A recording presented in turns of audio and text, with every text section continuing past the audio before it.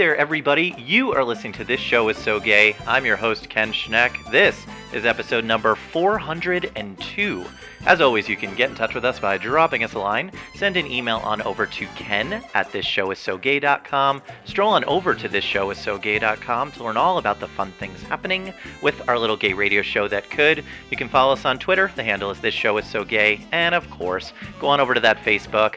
Like us there, because we sure as heck like you. We have a jam-packed show for you this week with a couple of amazing guests. Let me introduce the first one to you. The Honorable Rufus Gifford served as the United States Ambassador to the Kingdom of Denmark from 2013 to 2017. His career started in Hollywood and then transitioned into various forms of financial management roles for Democratic candidates, including John Kerry's campaign, as well as serving as the finance director for Barack Obama's presidential re-election campaign in 2012. His life as the ambassador was captured on the small screen in the ridiculously entertaining and award-winning reality show I Am the Ambassador. Just a few months back, he was awarded the Grand Cross of the Order of Dannebrog, and I'm sure I mangled that, by the Queen of Denmark, a mark of true chivalry recognizing his service to the kingdom. But right this second, he is here with us. Ambassador, welcome to The Show Is So Gay. Thank you, Ken. In fact, it's great to be here. I have to ask you the question that I think a lot of people have in their minds. How well do I know you, having watched every episode of I Am the Ambassador? Well, first of all, that's so kind. Thank you. It's truly the most unexpected journey ever, the whole story behind the TV show. But the truth is that actually the first note that we had for the producers when they approached us about the show is that all I wanted it to be was honest. My goal here was to tear down the walls of this kind of amazing life and work that we were doing every single day, and I felt like people had a really, really kind of naive and inaccurate definition of what the work was all about and whatnot. So we tried to just make it as honest a portrayal of life and work as possible. So, I mean, it's funny. I think people, my friends get asked by their friends, what's he like? Is he like how he comes across on TV? So I like to believe that actually I'm pretty much exactly in person, pretty much exactly what you see on the show. That makes me feel better. I woke up this morning and thought, I totally know him. No, wait, I saw that on Netflix. That's a different thing. What's funny is that actually in Denmark, less so of course in the U.S., because of course the show's been more widely watched in Denmark, people do come up to me on the street and because my family and Steven and my dog are all characters, they all, they feel like they know you, and they feel like they ask you questions about your dog and stuff. And I have to say that is not a reality that I ever expected as ambassador. You left out your dad, who, by the way, I love. I love your dad. At one point in the filming, he actually said to you, "You're on film. You have to finish your sentences." And I'm like, yeah, that's totally what your dad would say. He's always my dad. He's amazing. I think he's a hysterical guy and been truly my biggest mentor in the world. So yeah, he's as good as they get. Well, let's do a little Rufus Gifford, This Is Your Life. Manchester by the Sea, not just a horribly depressing movie, but also where you grew up. That is correct. And in fact, the movie's a wonderful film, amazing, but not necessarily all that reflective of my childhood. But a wonderful, beautiful place to grow up. It looks lovely there. You spent a few years in Hollywood, and then you made the transition to politics.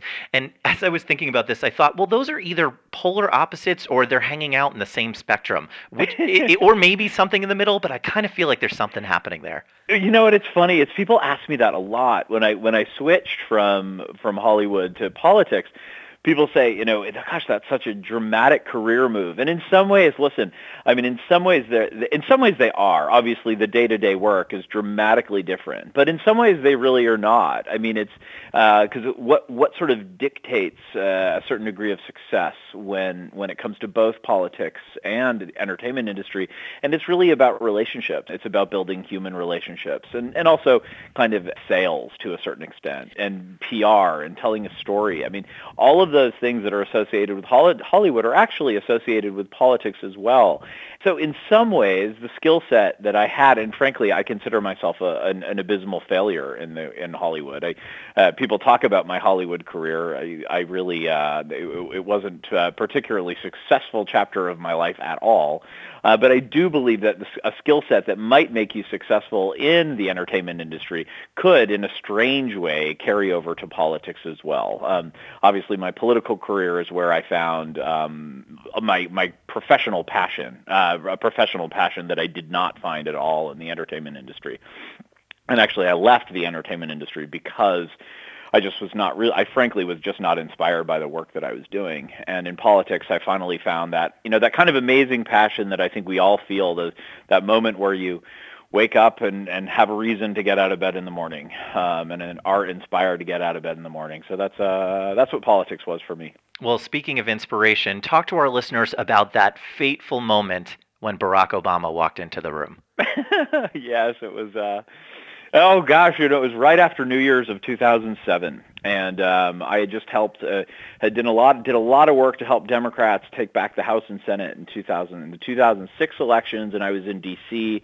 To paint you a picture. This was when Nancy Pelosi was first sworn in as Speaker of the House, the first female Speaker, and Democrats were taking back over the Senate. And at that time, I was trying to decide who I was going to support for president and who I was going to work for. And because of the work I had done, I had been approached by several of the candidates. And I had just come from an interview with Hillary's people offering me a job to run California for her presidential campaign. And I was at a party, a cocktail party at the Senate office building hosted by Ted Kennedy, and who was my home state senator, and a guy who was certainly a huge political hero of mine.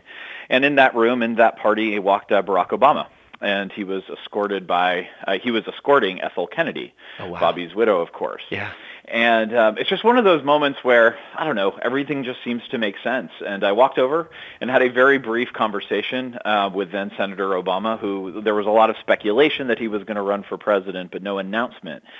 And I don't remember what was said. I don't remember exactly what we talked about, and I don't remember how long the conversation was. But I do remember in that moment, I said, "Look, I'm going to turn down Hillary, and this is the guy I want to work for." This after 8 years of George W. Bush, this is the guy that I want to throw all my support behind. And, I believe that I believe the United States of America can elect a black guy with the middle name Hussein. I think we can do it, and I want to prove to the world that we can. And so my parents thought I was crazy when the Clinton people heard that I was going to turn them down and wait for Obama. They were not happy. But, it's so much of this, so much of life, so much of your career does involve following your heart and figuring out, not just following what people think you should do. And obviously, I made maybe a risky decision at that time, but it was the right one, and obviously ended up being the right one historically as well. Yeah.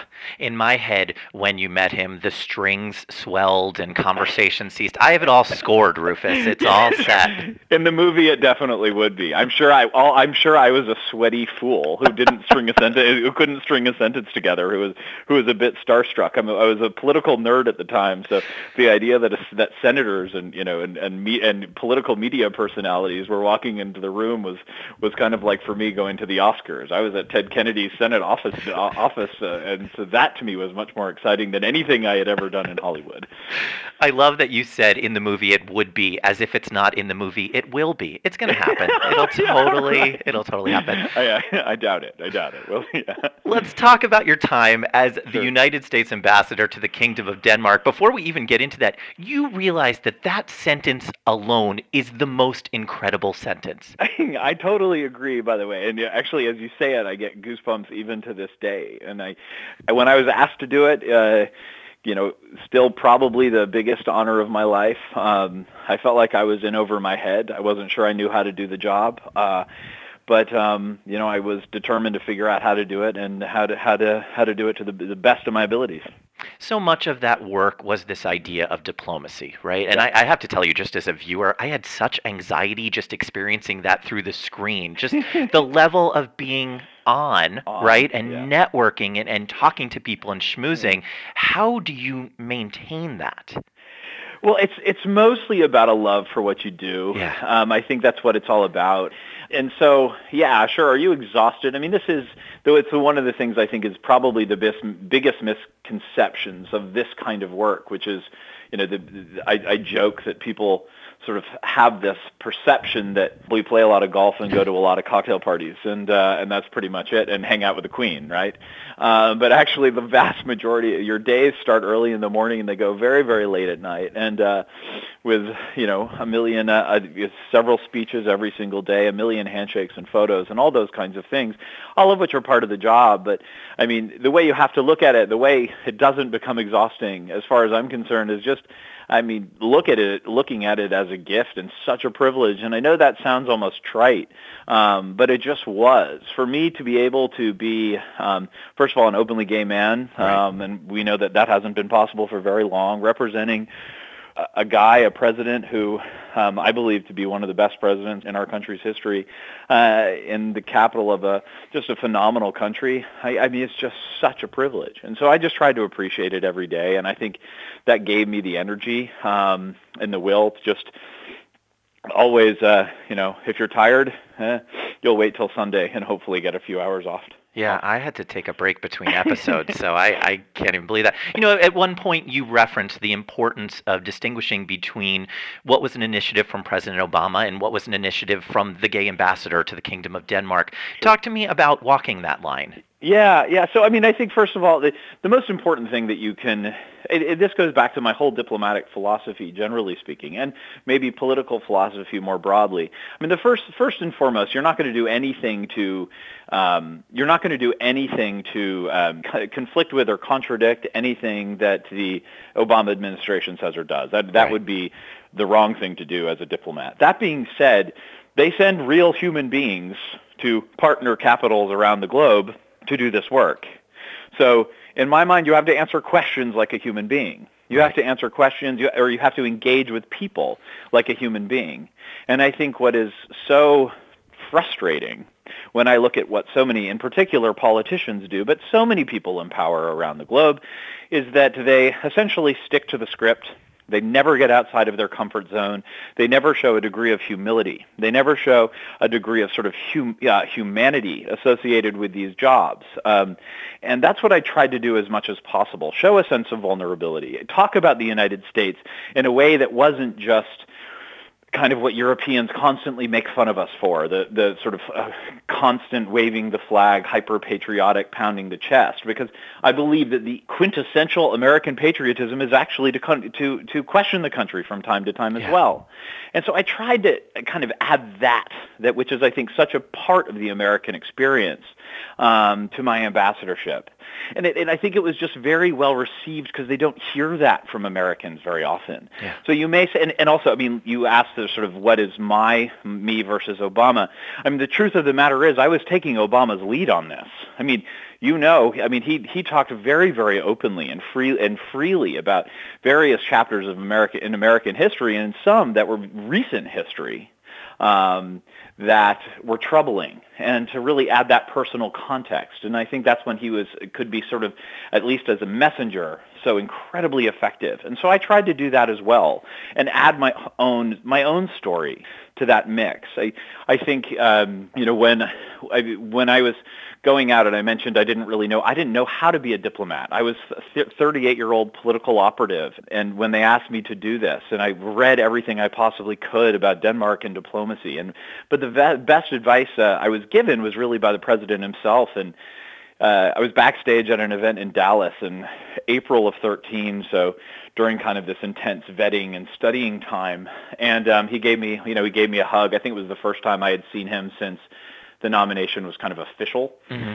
And he said to me, gave me a hug, told me he was proud of me, and just said, go be you and go talk about the country that you love.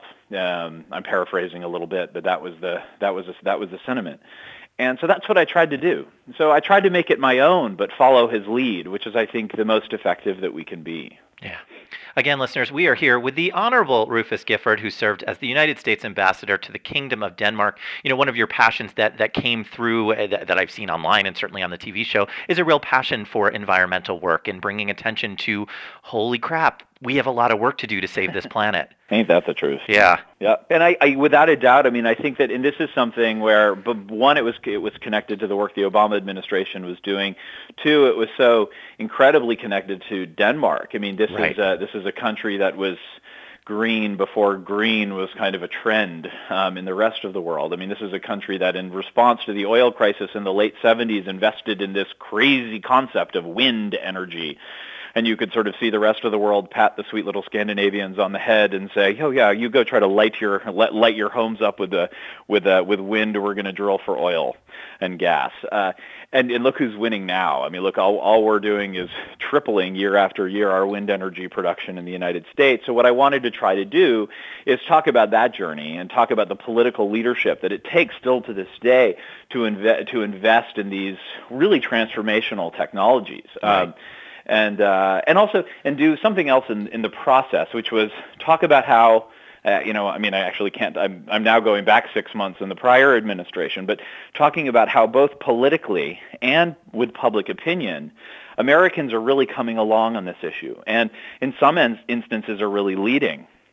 I think the Obama administration really led, and I also think if you look at what so many cities and states are doing around the country, they're really leading on the green agenda, and American corporations are leading on the green agenda. And we have a terrible brand on this around the world, but I also think we should get credit for the evolution as well, because look, we need to be part of the solution, and I think that we are starting to be part of the solution. Again, this administration, I think, will just continue to become part of the problem. But I like to believe that public opinion is certainly siding at this point with solutions as opposed to the problems. So much work to do. All right, I almost don't even want to talk about this next topic, but I suppose we have to hit on the part where you're transitioning out of the role, right? So at some point, by the way, my crack research team is telling me there is not a current ambassador. Is that true? That is true, yes. It probably shouldn't surprise anybody that, frankly, even with any administration, it does take some time to get ambassadors confirmed. I think the earliest we would expect an ambassador sometime in August. But it shouldn't surprise anyone that the Trump administration is moving very, very, very, very slowly and filling many, many government slots. So I don't know when my successor will get there. They couldn't let you stay in the House until then? I would say that was a mutual decision. Okay.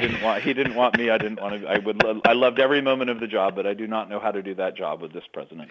So I would imagine that now you are on this journey of, okay, so what is my voice in everything that's going on right now? Talk to us about that exploration.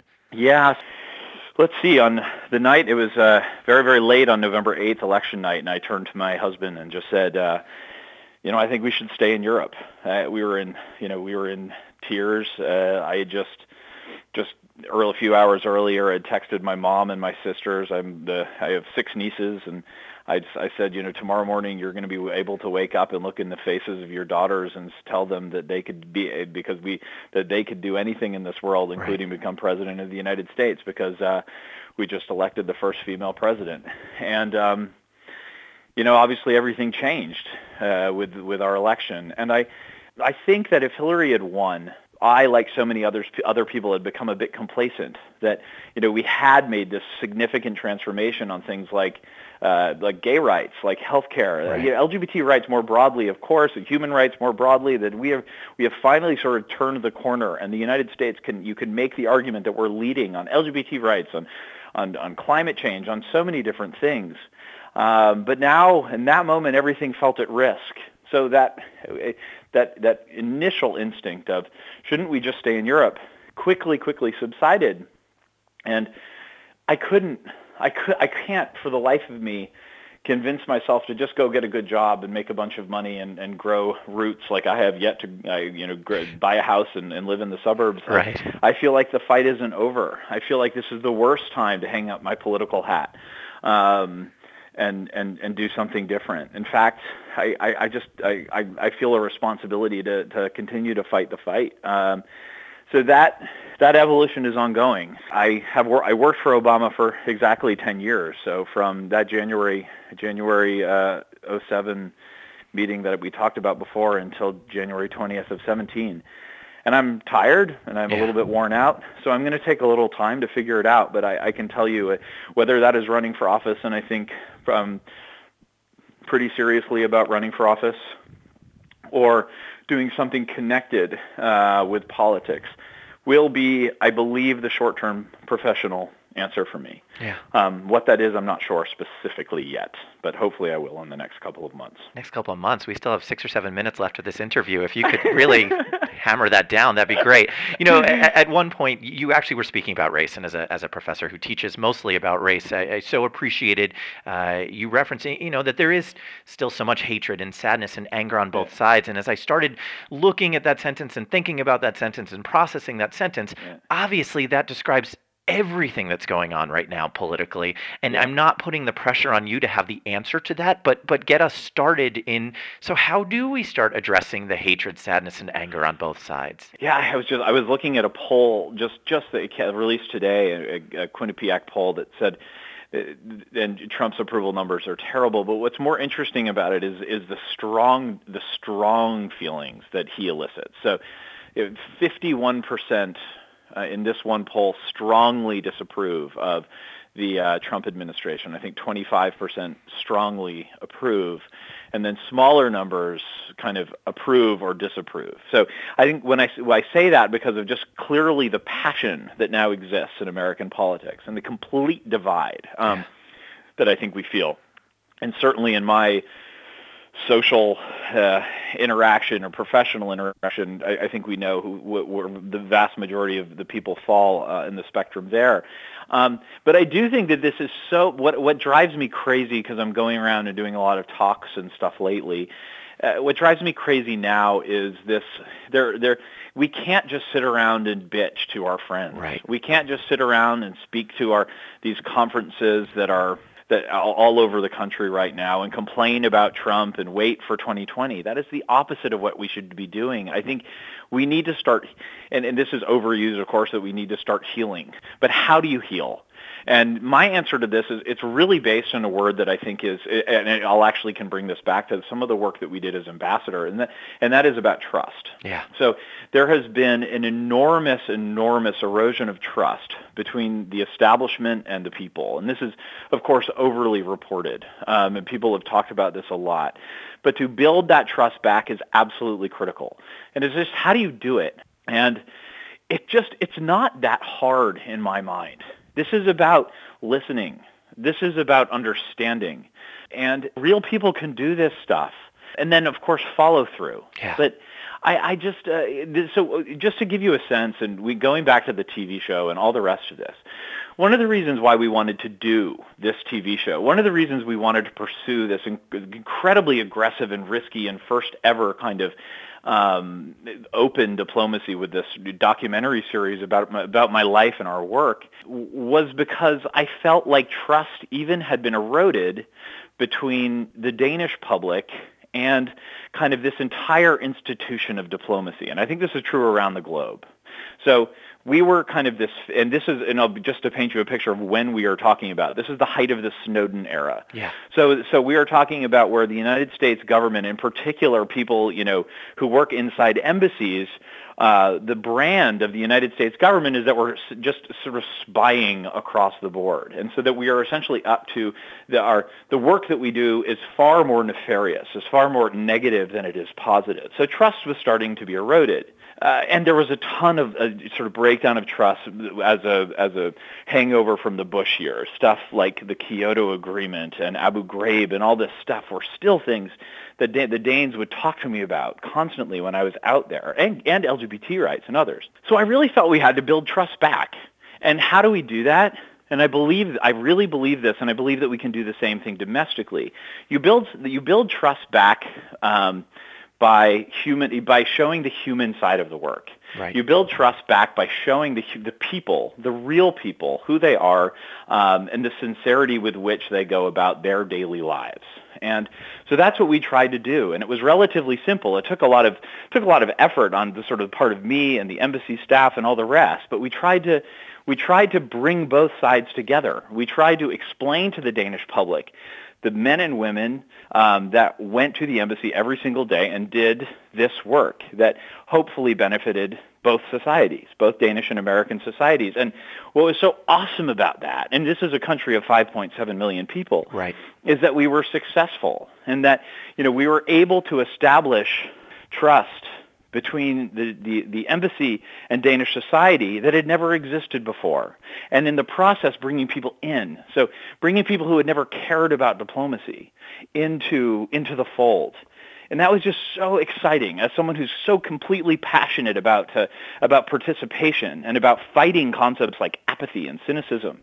It was so exciting to see. And I think we need to do that same kind of thing. Now, I know that I'm not going to say that what I did in Denmark will work for the larger United States. Of course it can't. But I think the concepts are the same. The concepts of just trying to heal and build trust back are really where we have to start. And that takes, getting outside of your comfort zone, listening and understanding, and maybe, making yourself vulnerable from time to time. And when I say that, I mean the people in power. And that's everything from business leaders and politicians and anyone else, honestly. Yeah, this is one less class I have to teach now. I can just press play during one of my classes, and this is great. I should give you an honorarium, but thank you. I appreciate that. Listeners, the Honorable Rufus Gifford served as the United States Ambassador to the Kingdom of Denmark from 2013 to 2017. If you are not following him on social media, you are missing out on some passion. You are missing out on some insight. You are missing out on some energy. Let me tell you this, sir. When I put up on social media that you were going to be on the show, of course, tons of people wrote and said, I love that guy, and he's got so much energy, and he interacts with people, and you're so authentic, and all of that is 100% true. I will just tell you personally, for me, we are of the same age. The thing that inspires me so much about the way that you put your voice out there into the world is that you also openly say, there's so much more I want to do. And it exists as an exhortation to the rest of us to say, that's right, there's so much more that we all can be doing, and we got to get out there and do it. And it's something that I take to heart and really help me along, and I appreciate it, sir. Well, that's so sweet of you to say. Thank you, Ken. I believe this, and I will say this, that I'm an eternal optimist, and I believe that my optimism has been very, very tested since November 8th, and there have been times where I've been as down as any chapter in my life, honestly. But I still feel like for all of the challenges that exist in both our society and around the globe, that they are solvable. And when I see the passion that exists in society today, I'm only more inspired and I'm only more fired up. And I see that everywhere I go. So, and it does make me want to do exactly what you just said. It just makes me want to do more and more and more and more. And what's cool is that I'm not alone. And I know that when people wanted, they just want, the only thing, and this is our biggest challenge right now, is that people don't know what to do or how to do it. They want to get involved. They want to help out. And regardless of their politics or how they feel, I think that there's this heightened desire for civic activism and giving back and social action. And I think that is, if we can take any positives from the Trump election, as far as I'm concerned, that is the biggest one. That the idea that maybe that this awakened people to care more, to get involved, to volunteer, to be frankly more civil and decent to their fellow citizens. I hope so. And a lot of people might call me naive, and a lot of people might say I view the world too much with rose-colored glasses or glass half full or whatever. But I do think we live in a society where hope is what drives us. As Americans, hope is what drives us, and I will continue to find that hope, even if it's hard, because I think it's what we need, especially in times of challenge. Oh, Rufus Gifford, I have said this to every guest over the past 9 years, but never has it felt more important than right now. Please keep doing what you're doing. Oh, thank you, sir. I appreciate that so much. I do, and I will. You can count on me, and I promise you that.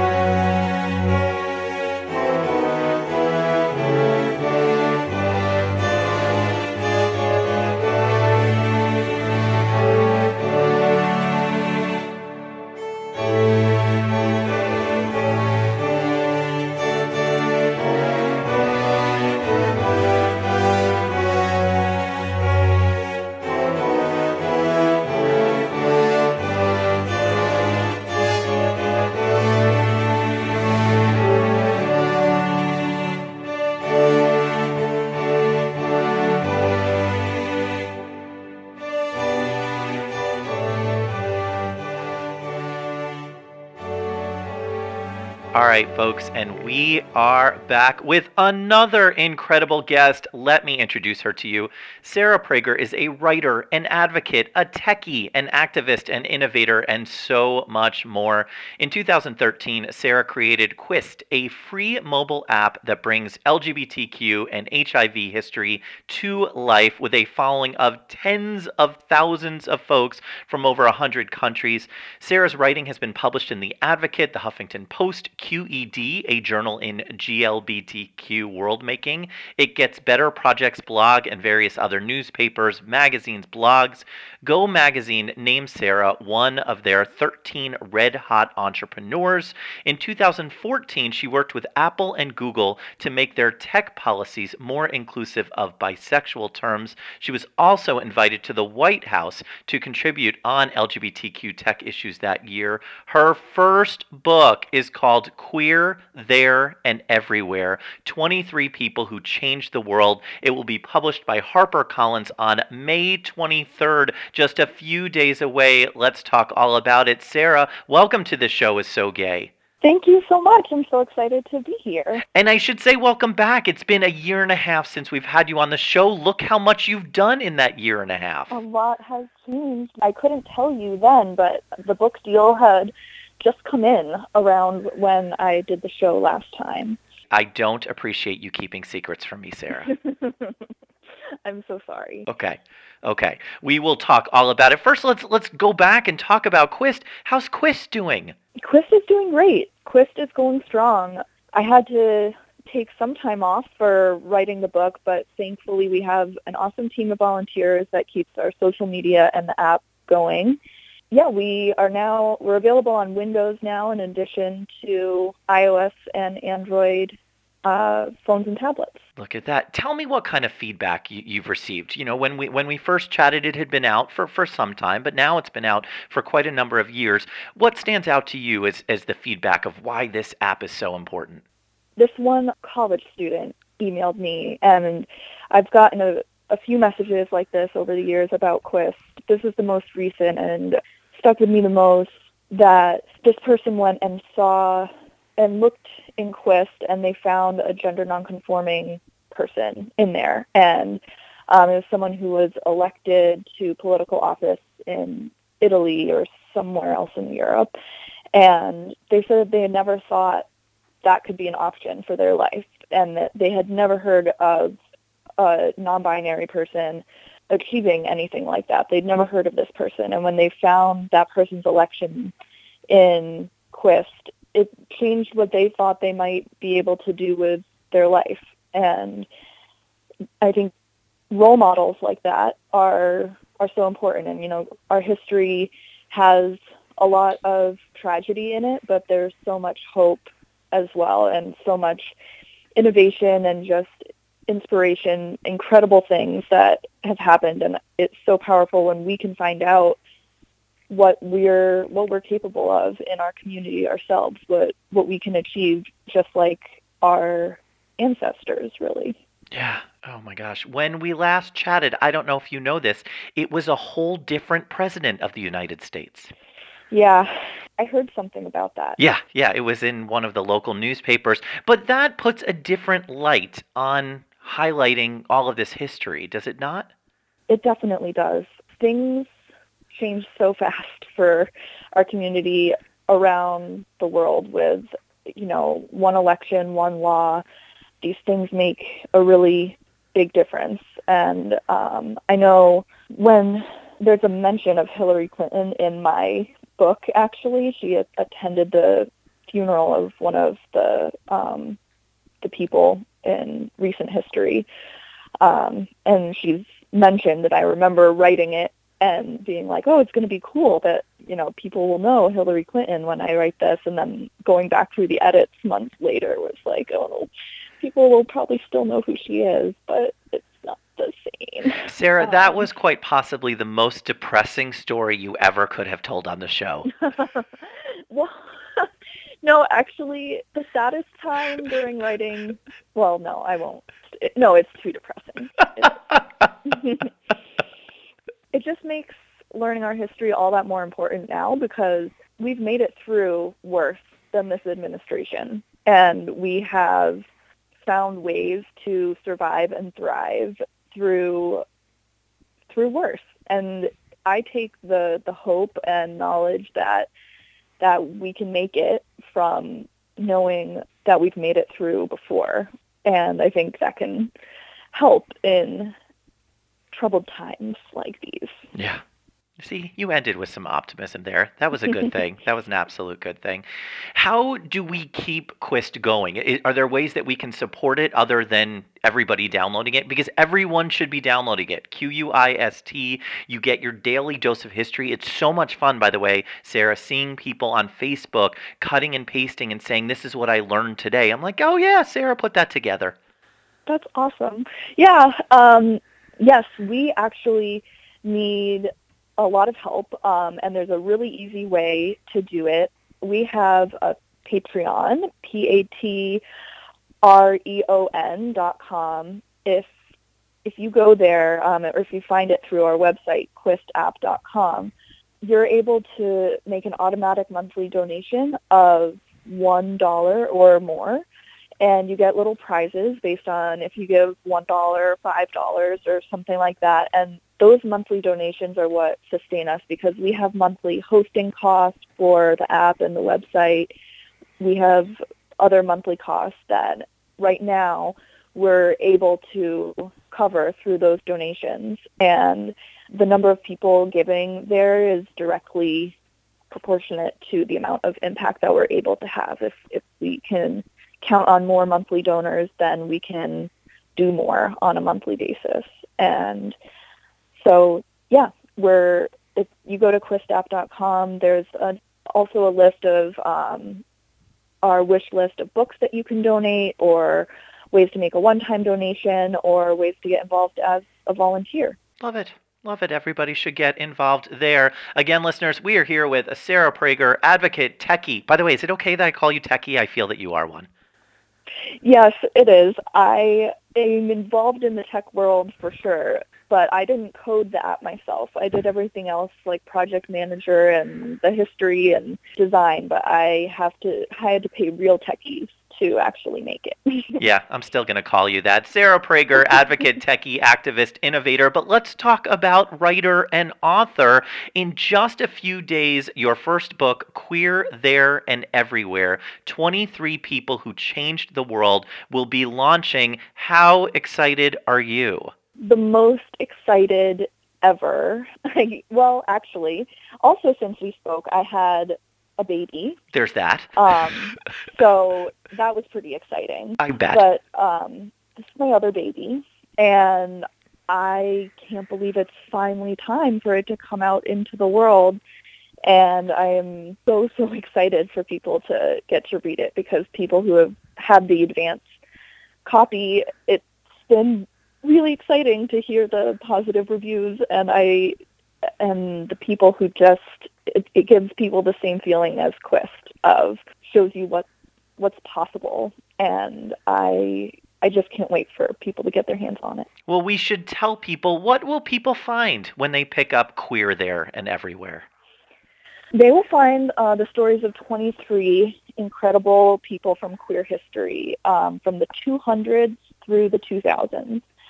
And they cover every corner of the queer spectrum, and they come from several different countries and identities, and their stories, some of them are going to be important to the queer rights movement specifically, so Sylvia Rivera, Harvey Milk, and a lot are more going to be just people who were important to the world and happen to be queer, so the inventor of the computer, or Joan of Arc is in there. Yeah.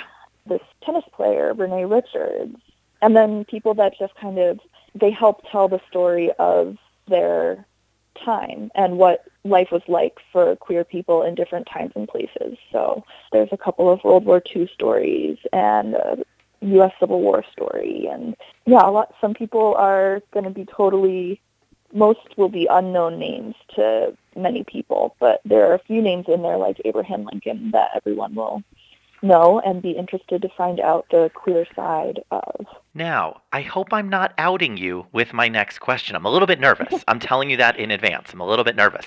So I'm holding in my hand the uncorrected proof of Queer There and Everywhere. I feel like you already know where I'm going with this. It says here on the cover 22 people who changed the world. What happened in between what I'm holding in my hands and what people will get? So the amount of people in there didn't change. We realized one of the chapters, the 22 chapters, is about 2 people. I love this. Del Martin and Phyllis Lyon. It's about a couple, so it's actually 23 people, even though it's 22 profile chapters. So it took us months into it, and then my editor just one day was like, "Isn't it actually 23?" And we're like, "Yeah."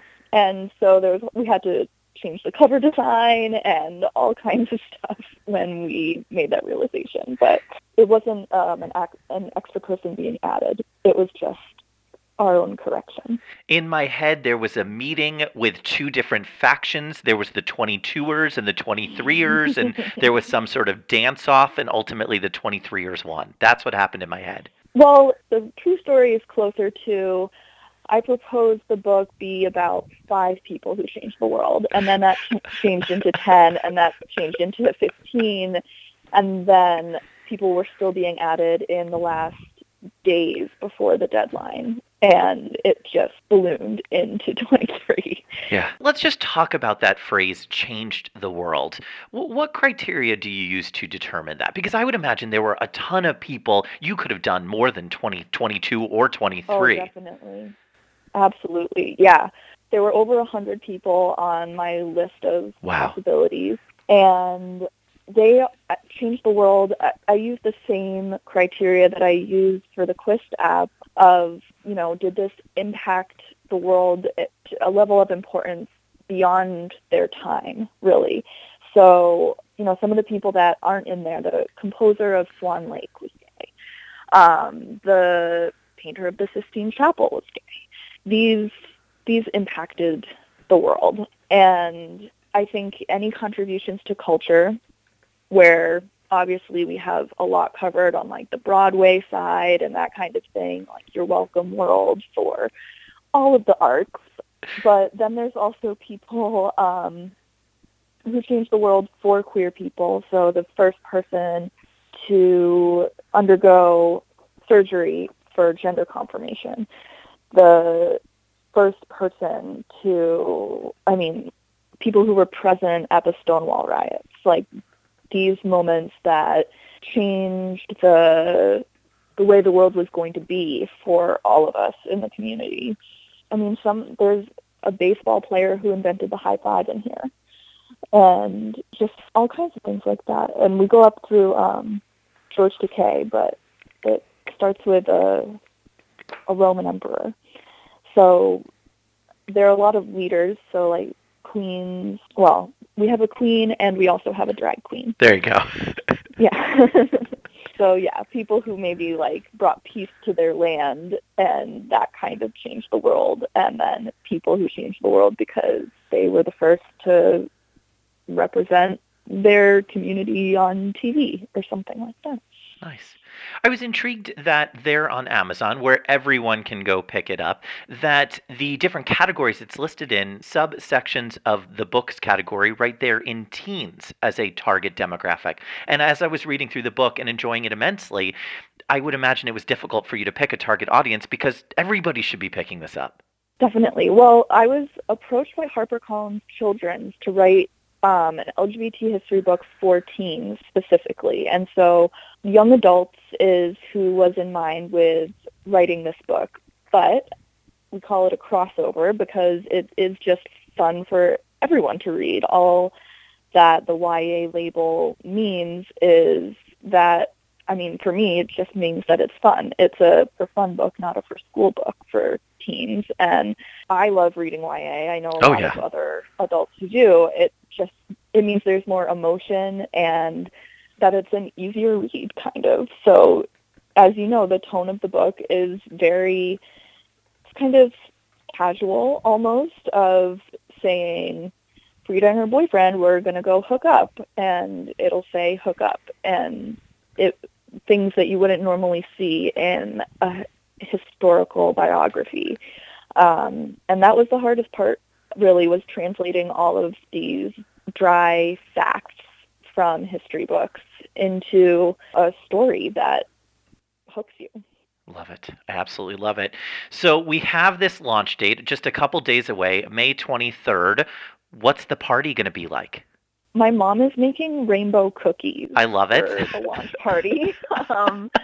We are celebrating with a reading at a local bookstore here in Connecticut, R.J. Julia, but I'm doing a New York launch at the Bureau of General Services Queer Division inside the LGBT Center in Greenwich Village on May 25th, and then I'm doing a Boston launch on May 27th at Porter Square Books. And I have just months, really, of library and bookstore and conference and literary festival events lined up through, right now I'm booking in September. Amazing.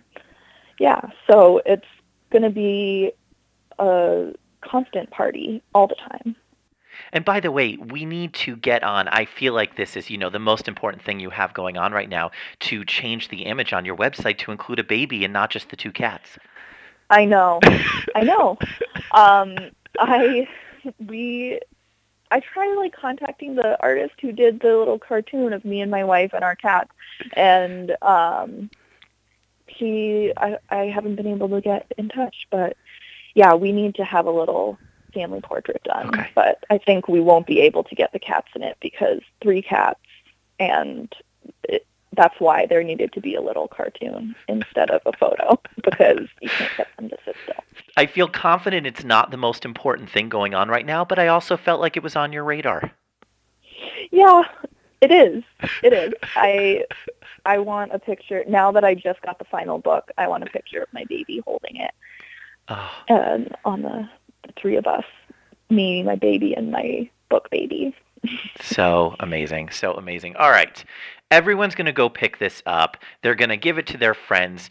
As a mother, as a cat owner, as a wife, as a gay person in this world, give us that final pitch of why is this so important that we pick this up? It's so important not only that we not forget these people that have given us so much, but that we take lessons from how their activism or them living as out helped to change the world, so that we can change the world that we're living in right now to be even more, to be more accepting. And I think each of these people, they were just living a regular life and doing what they loved. And I think when you see what's possible from just doing that, it can change your life. There it is. There it is. Listeners, this is what we need you to do. You can stroll on over to sarahprager.com, sarahprager.com, and learn all about Sarah and the incredible things that she's doing. You can, of course, go to wherever you get your apps and download the Quist app, because I'm telling you, it will give you a sense of history every single day. I find it to be incredibly, incredibly empowering, and you can start so many conversations with people about things that maybe you didn't know about and things they definitely didn't know about. And of course, go to wherever fine books are sold, be it HarperCollins.com or Amazon or Barnes & Noble, anywhere, and pick up a copy of Queer, There, and Everywhere, 23 People Who Changed the World. It launches the same day, by the way. This forever bonds us. Your book, your debut book, my debut book, the same day, May 23rd. Go pick up Sarah's book, Queer, There, and Everywhere, 23 People Who Changed the World. So exciting, Sarah. I cannot wait to see what comes next from you. Thank you so, so much. I'm so excited that our books are twins.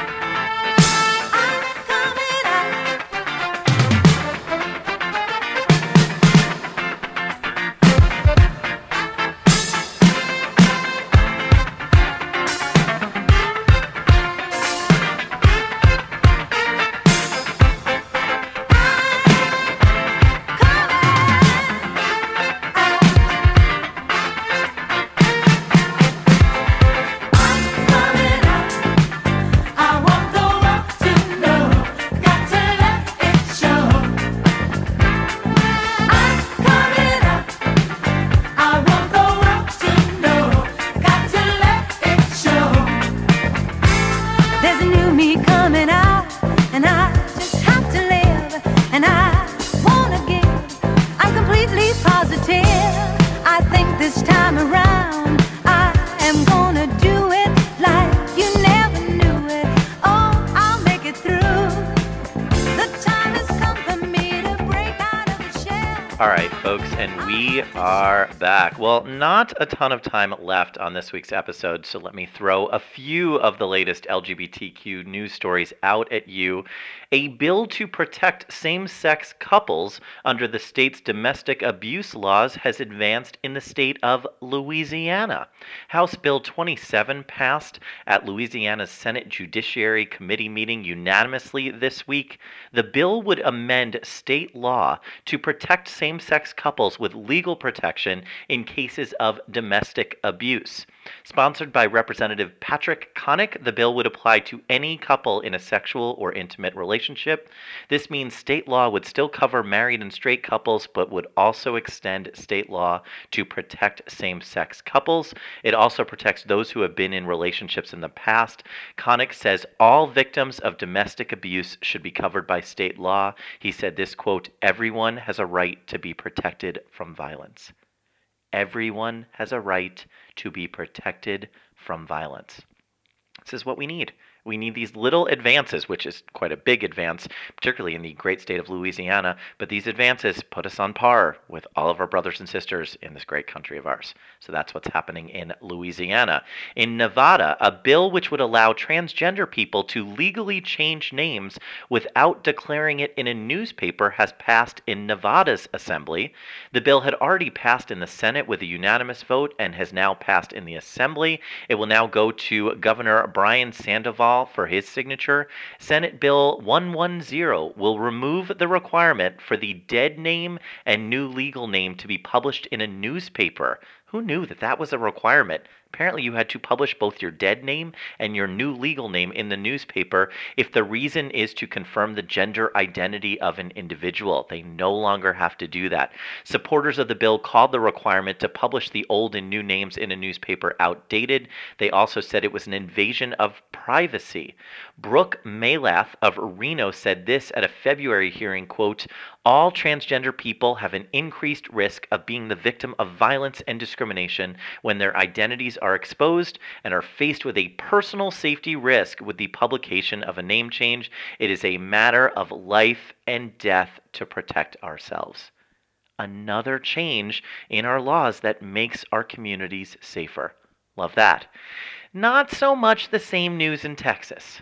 Not at all the same tenor of those last two stories in Louisiana and Nevada. The governor of Texas has said that passing a bill to stop transgender people using public bathrooms, it's his top priority. Yep, everything else going on in society. Everything. Education, the economy, everything. His top priority, passing a bill to stop transgender people from using public bathrooms. Republican Governor Greg Abbott has been a leading voice in backing a frenzy of anti-LGBT legislation right there in Texas after the Trump administration ended Obama-era legal resistance from the federal government against discriminatory state laws in North Carolina. Due to the unique political system in Texas, the state legislature only actually meets once every 2 years for a maximum of 140 days. The 2017 session, which began in January, is now nearing its end, putting a time limit on efforts to pass more anti-LGBT legislation.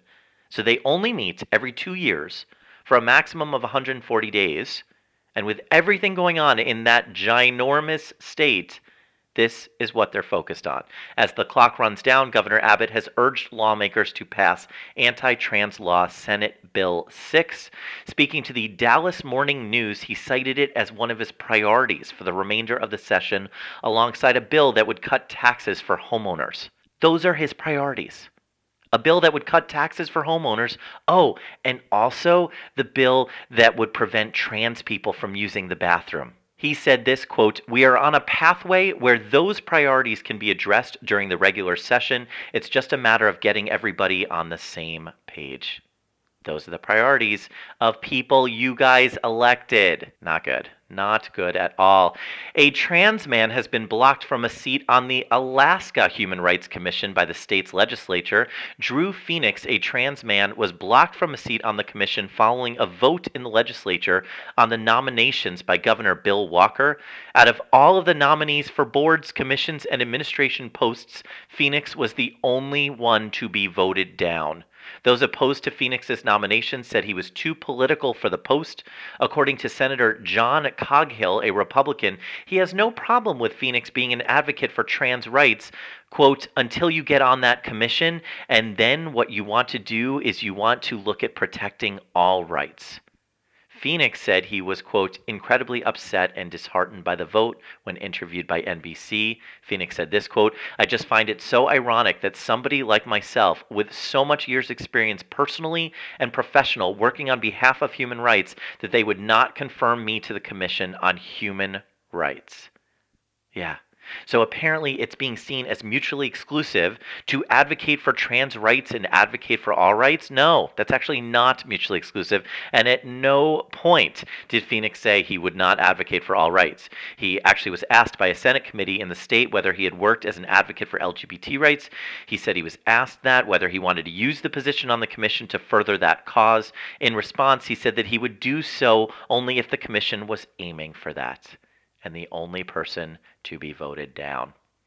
And finally, gosh, we're jumping state to state, but let's go back to Nevada. A lot of good stuff happening in Nevada, and this is a big one. The Nevada governor has signed a bill into law which protects LGBTQ young people from harmful gay conversion therapy. Yay! Senator David Parks of Las Vegas introduced the bill to outlaw the widely condemned practice. Senate Bill 201 will concern psychiatrists, psychologists, social workers, nurses, family therapists, and other clinical counselors. The bill stops short of banning religious counselors like pastors from attempting to cure the sexual orientation or gender identity of a person, but it still does quite a bit. Those opposed to the bill argued that adults and the parents of gay children should be allowed to opt into the practice if they so wish. But along the lines of many major medical bodies, Senator Parks argued that the practice can be harmful to recipients. The senator said this, quote, I want to thank my colleagues in the Senate and the Assembly for their bipartisan support of Senate Bill 201. Conversion therapy is a dangerous, discredited practice that has been shown to cause anxiety, depression, substance abuse, and suicide among LGBTQ youth. By enacting this ban, Nevada will join 8 other states and the District of Columbia in taking a strong stand to protect young people from psychological and physical abuse. So we are up to 9 states. We still have 41 more to go to outlaw this very harmful practice. Folks, we have work to do.